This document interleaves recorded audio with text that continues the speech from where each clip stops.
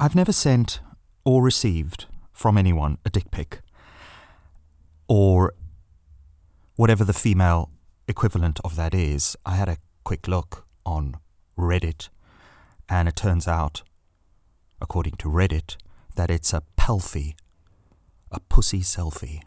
There you go. Is the female version of a dick pic. But from what I can tell, the pelfie is made for different reasons. For as we know, and if you don't know, I would suggest reading Ogi Ogas and Sai Gadam's book, A Billion Wicked Thoughts, particularly the chapter about male exhibitionism, which reveals, the flaming obvious, right? Which is that men are obsessed with penises in a way that women just aren't. In a survey of 50,000 respondents between the ages of 18 and 50, just 15% of women reported dissatisfaction with their partner's penis size, while 45% of men declared that they wanted a larger penis. Another study that looked at eye tracking, which is basically recording what men and women are looking at when they're engaged in conversations with each other or with strangers, it turns out that men consistently direct their gaze to the male crotch, though women rarely do so. And in romance novels, even ones that include explicit descriptions of sex, romance novels that are read by women, men don't read these, men watch porn, visual details about a man's penis, including size, are seldom offered. There's a website called Chat Roulette that allows you to talk to a random user through a webcam. And someone did a bit of research on this and monitored the content of their 1,276 consecutive Chat Roulette sessions, finding out that about 1 in 4 of those, when the video of the other person, this other random stranger, came online, 1 in 4 webcams were aimed at another man's penis. Presumably the same man who wanted to have the conversation, or maybe it wasn't really about conversation. And of course we can bring in all sorts of modern notions about patriarchal domination and the like. But perhaps one possible explanation for this very weird focus on this little bit of flesh that hangs between our legs and occasionally gets a little bit engorged with blood is that our primate cousins, the New World monkeys, the Old World monkeys, and the apes, have a similar relationship with their genitals. The erect primate penis is used as a sign of male-male aggression, also to mark territory, and as a sexual invitation to females. If the invitation is witnessed by a competing male, the erect penis can provoke hostility and attacks. And of course we see this with the human animals in nightclubs, bars, all of that sort of stuff as well, right? Richard Dawkins also suggests that an erection may be a visible sign of a man's general health. So the dick pic proffering individual is perhaps saying, hey, I have some sort of vitality in me, the life force is strong within me, etc. I've often thought that the Ace of Wands is sort of the dick pic of the tarot deck, and perhaps for good reason, because perhaps it keys into some of that primal signalling of fertility and, in this case, new growth, new offshoots from our core life force. And I suppose in some way, particularly when launching a new project, I guess that sort of is my version of sending people I know and love some kind of dick pic. Because there's also a real vulnerability, I think, in terms of this kind of display. It's sort of saying, hey, this is vital, this is necessary, this is a core part for me of what it means to be alive, to share this kind of work with you. But there's always the recognition that at some level, for some people, it may just be like getting a sort of dick pic in their podcast stream. And what is this dick pic of? It's of an offshoot to the Tarot Cure, which I've decided to call The Burning Questions. And this is going to be a more conversational podcast, and I guess one where I don't let my freak flag, or however you decide to interpret that, fly so freely. I guess it's one where I'm more firmly ensconced in my, psychotherapist persona, if you want to call it that, Although, like all personas, it's not something I pick up and put down, it's just there. But it is a kind of persona because it doesn't allow for the full expression of my human animal being and doingness. And I think only this little strand, as navel-gazing and as uninteresting as it possibly is for lots and lots of people, I think that allows me to do that. But I also recognize that there needs to be some balance, there needs to be something we do, something we maybe even give back of our, I don't know, creativity, talents, whatever, to others. And maybe this is the kind of dick pic that I'm sending now. So here's the introduction to that podcast, and I think I'm also going to post on here 1 or 2 of the first episodes just to give you a flavour. I probably won't cross-fertilise after that too much, but yeah, I hope you find my latest dick pic of interest, and I hope it brings you a bit of joy, or if not, at least a bit of a laugh, which I think most dick pics, at the very least, achieve that, I guess.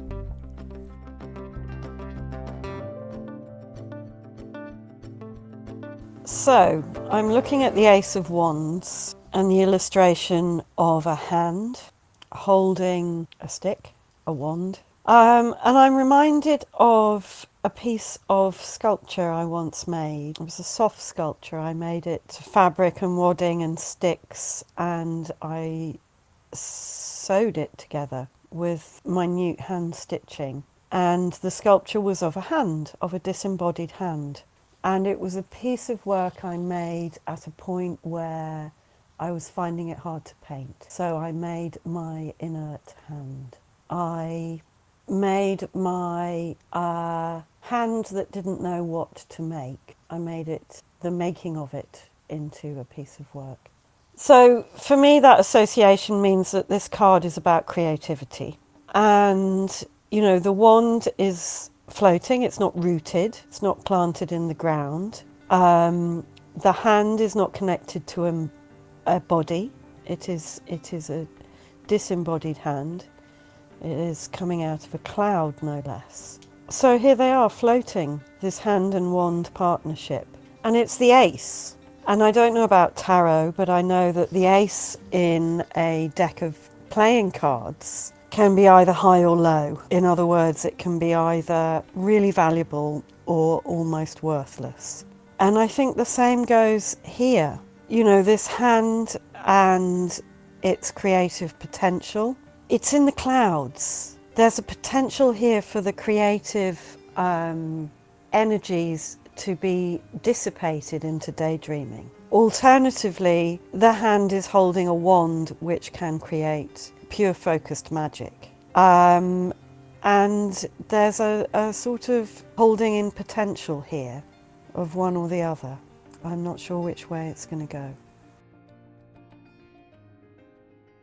Do you remember the phenomenon of Post-Secret?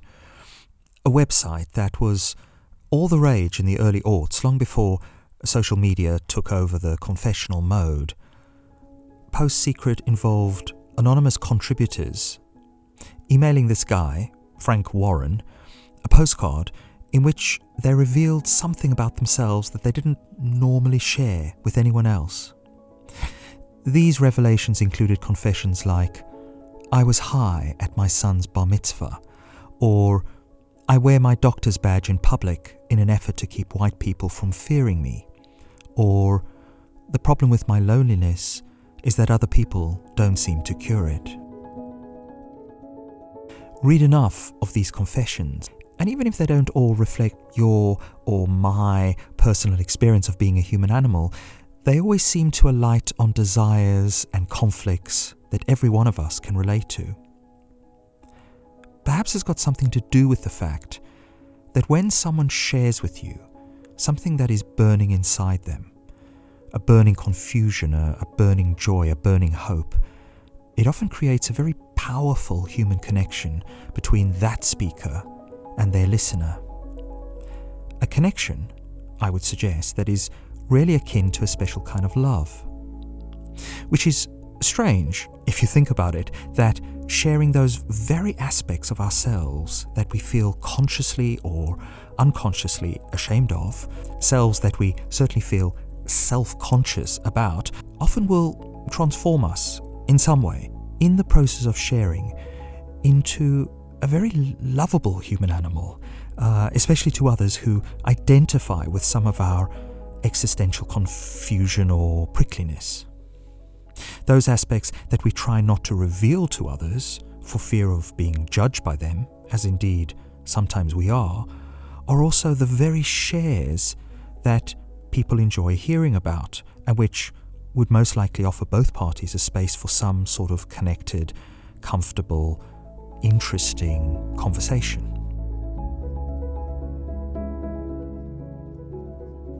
Let's try that supposition out. How do you feel when hearing these post-secret confessions? I'm afraid to let people see me naked because I'm scared my vagina is abnormal.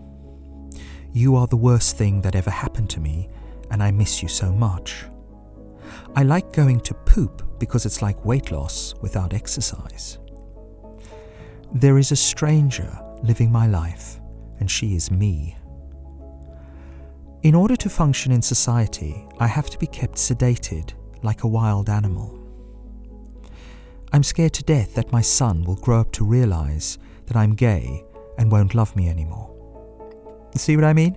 Whatever shock or ambivalence we may at first experience, this is almost immediately transformed into a kind of recognition, which I guess we would call empathy or compassion, mainly because we recognize in that suffering person's experience a profoundly mutual and allied awareness, an awareness of our shared aspirations, infatuations, yearnings, cravings, needs, urges, wants, desires, and all the rest of this muddled and conflicted consciousness we call the human mind. For example, the yearning to belong in some way to another person, to a family unit or to a tribe, a group of souls that share a common interest. This is often the most powerful as well as the most prevailing of our yearnings on this paradoxically lonely as well as overpopulated planet. Here are just a few of the thousands of post-secrets connected in some way to this yearning for belonging. More than anything, I want to go home, but I'm not sure where home is. I feel that I'm going to be alone for the rest of my life, and I don't want to settle in order not to. I've created over a dozen t-shirts with quotes of photos from obscure films in the hope that someone will recognize them and be my true blue best friend that I've always dreamed of. I wonder if that last person has a podcast by now. I think they might.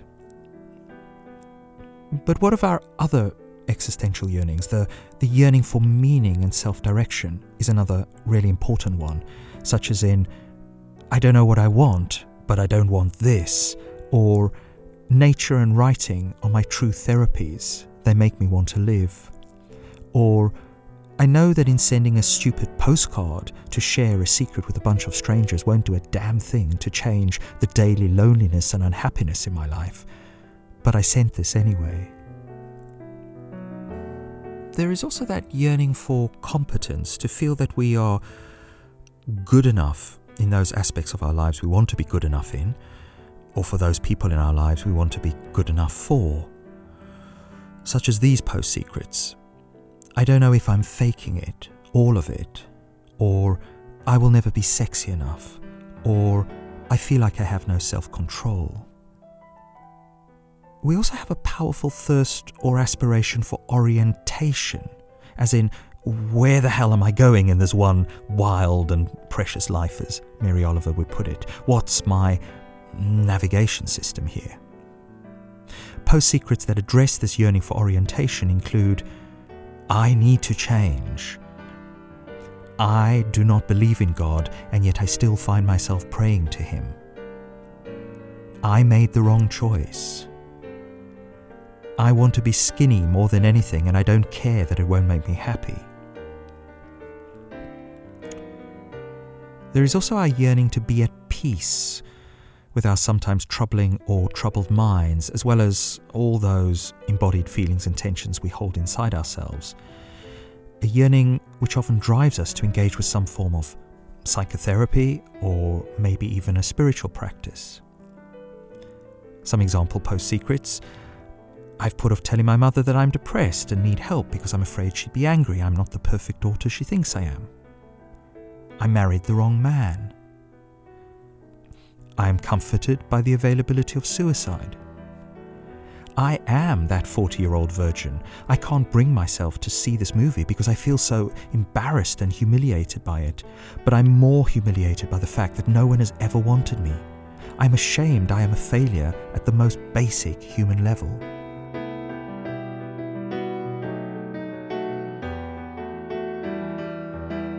Behind every yearning, every longing and every secret there is also a burning question.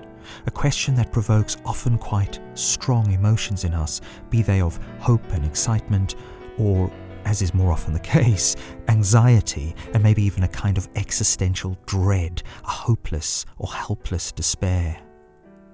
For example, will I ever meet someone that I really like and am attracted to and who wants to partner up with me in a relationship, or perhaps without the sexual attraction as a close friend? That's a burning question. Will I ever get on top of my dealings with food and drink or other addictive substances? Burning. Will I ever find work that is meaningful as well as remunerative, that really engages with my character strengths and values? That's another burning one. Or how do I overcome the lack of confidence I have in myself or in others, in my inability to trust people's motives and intentions, or to trust and nurture certain aspects of myself, particularly those aspects I don't like about myself?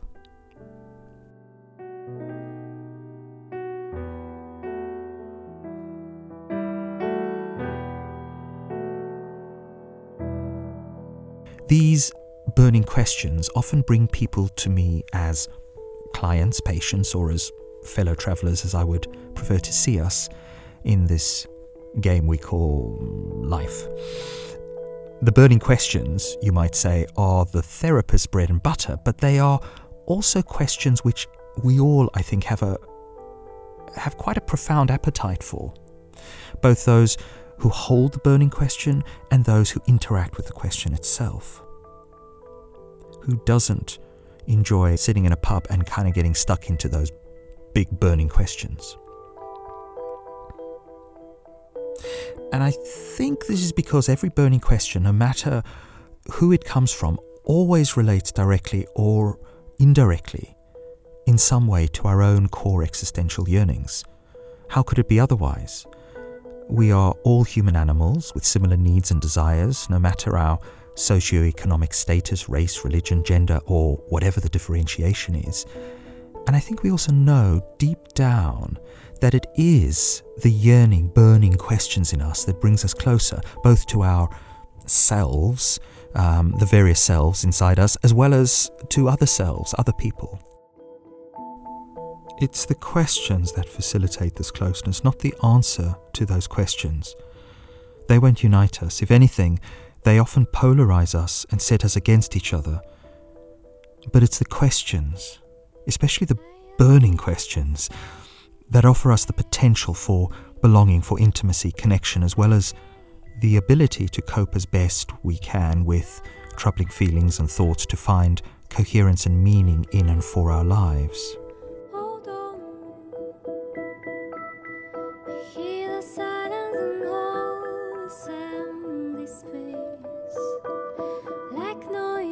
But of course, we also like and desire answers, or whatever suggests itself as a possible answer for us right now. The answers that work best are, of course, those that come from our own innate wisdom. I use a tarot deck for this purpose on the podcast, but also all sorts of other, creative interventions, shall we say. Not because I believe that tarot has some kind of mystical access to the truth, capital T. No, the answer isn't in the tarot deck per se, or in anything else for that matter.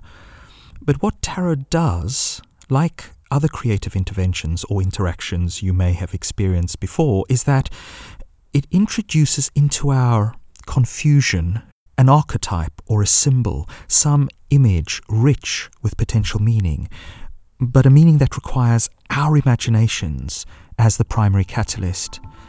It's a bit like writing, I guess, a secret on a postcard. The tarot card gives us something tangible for our burning questions to work on, to burn through or consume. And like other forms of consumption, this can be a very satisfying process, in my experience. So here's the sell, although it's not really a sell because I'm not selling you anything other than, I don't know, maybe an interesting experience. If you're up for sitting down, somewhat ritualistically, which I think is another reason to record these, sitting down at the Burning Questions Cafe, and I think it would be good to aim for magic. You know, the magic of self-discovery, the magic of enchantment and awe, the magic of feeling better when we're feeling troubled. I don't know about you, but this is the only kind of magic I'm really interested in. And maybe if you are, then join me and let's talk a little bit about one of your burning questions. The question may contain a secret, but it doesn't have to. This is not a public confession box. If anything, this is a shameless as well as shame-liberating project, much more focused on the healing intention of living the questions, as Rilke famously put it, trying to be patient towards all that is unresolved in our hearts and trying to love, again, in the words of Rilke, the questions themselves, like locked rooms or a book written in a foreign tongue. It's in this famous passage from Letters to a Young Poet that Rilke suggests that scrabbling around to uncover answers is all very well, but certain answers cannot be given to us because we have not been able to live them yet. And what matters is to live everything. And this seems to start with this idea of living the questions. He then goes on to say, quote, "Perhaps then we will gradually, without noticing it, live our way one distant day into an answer. And then another answer, and then another answer, and another one." Oh, and the burning questions, by the way, they don't have to be walloping, heavy-duty, all-hands-on-deck, killer whale, killer shark questions. I mean, there's plenty of space here for dolphins, seals, penguins, those kinds of questions too.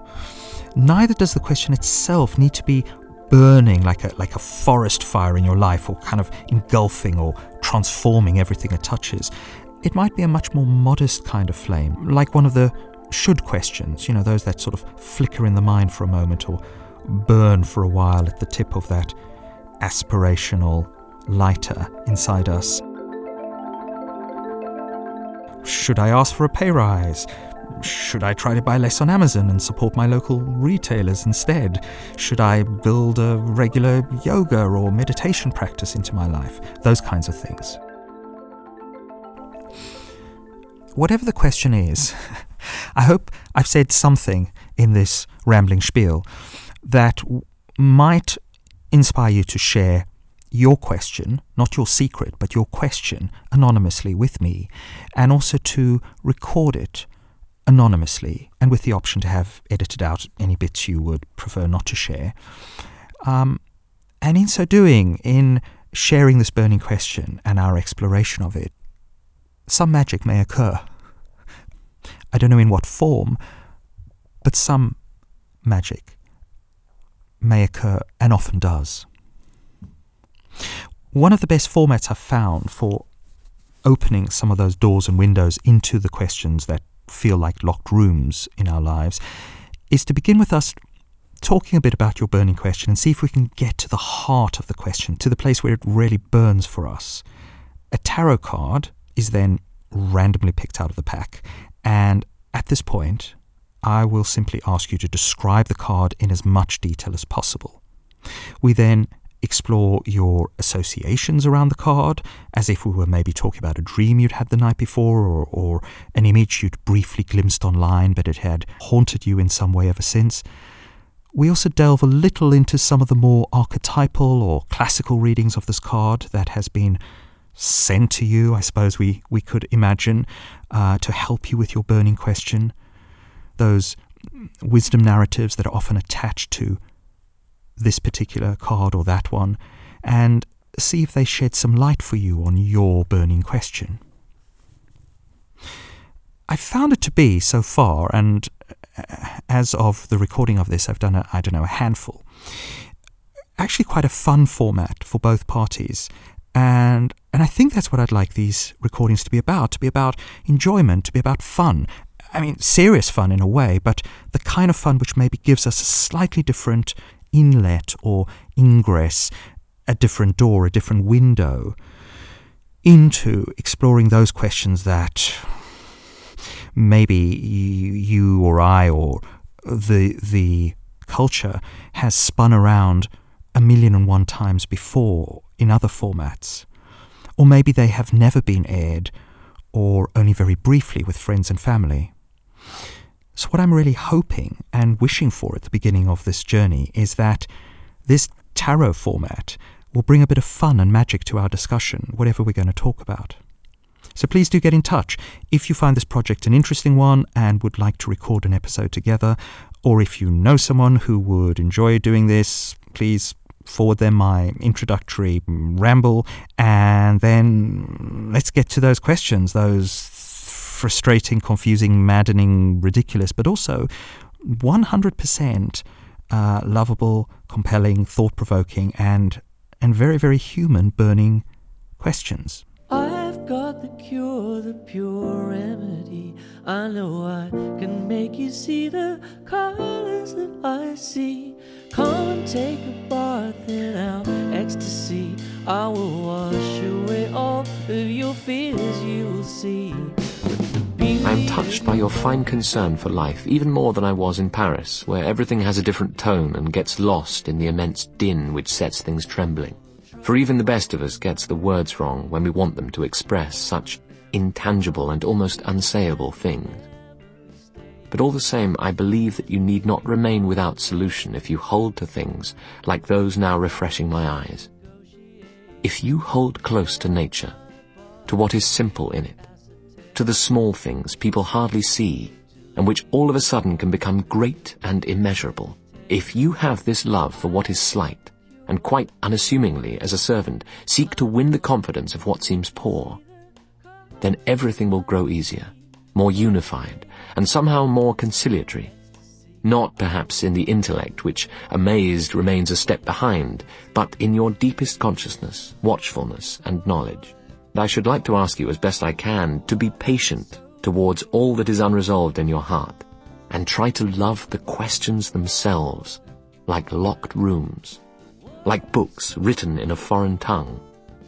Do not now strive to uncover answers. They cannot be given you because you have not been able to live them. And what matters is to live everything. Live the questions for now. Perhaps then you will gradually, without noticing it, live your way into the answer one distant day in the future. Perhaps you do carry within yourself the possibility of forming and creating as a particularly happy and pure way of living. School yourself for it, but take what comes in complete trust. And as long as it is a product of your will, of some kind of inner necessity, accept it and do not despise it. I've got the cure, the pure remedy. I know I can make you see the colors that I see. Come and take a bath in our ecstasy. I will wash away all of your fears, you will see. Hello again. You've been listening to my little introductory spiel for The Burning Questions. My name's Steve Wasserman, and some of the music that has accompanied us has come from Hania Rani, who is a Polish pianist and composer. Very good. Also some dude on YouTube who did a piano cover version of Sting's Fragile, which I quite like. And then Celestial Spheres by David Crowell. And then going out, of course, with Hot Chip, Bathful of Ecstasy. Because you always want to go out with Hot Chip's Bathful of Ecstasy. I do. I see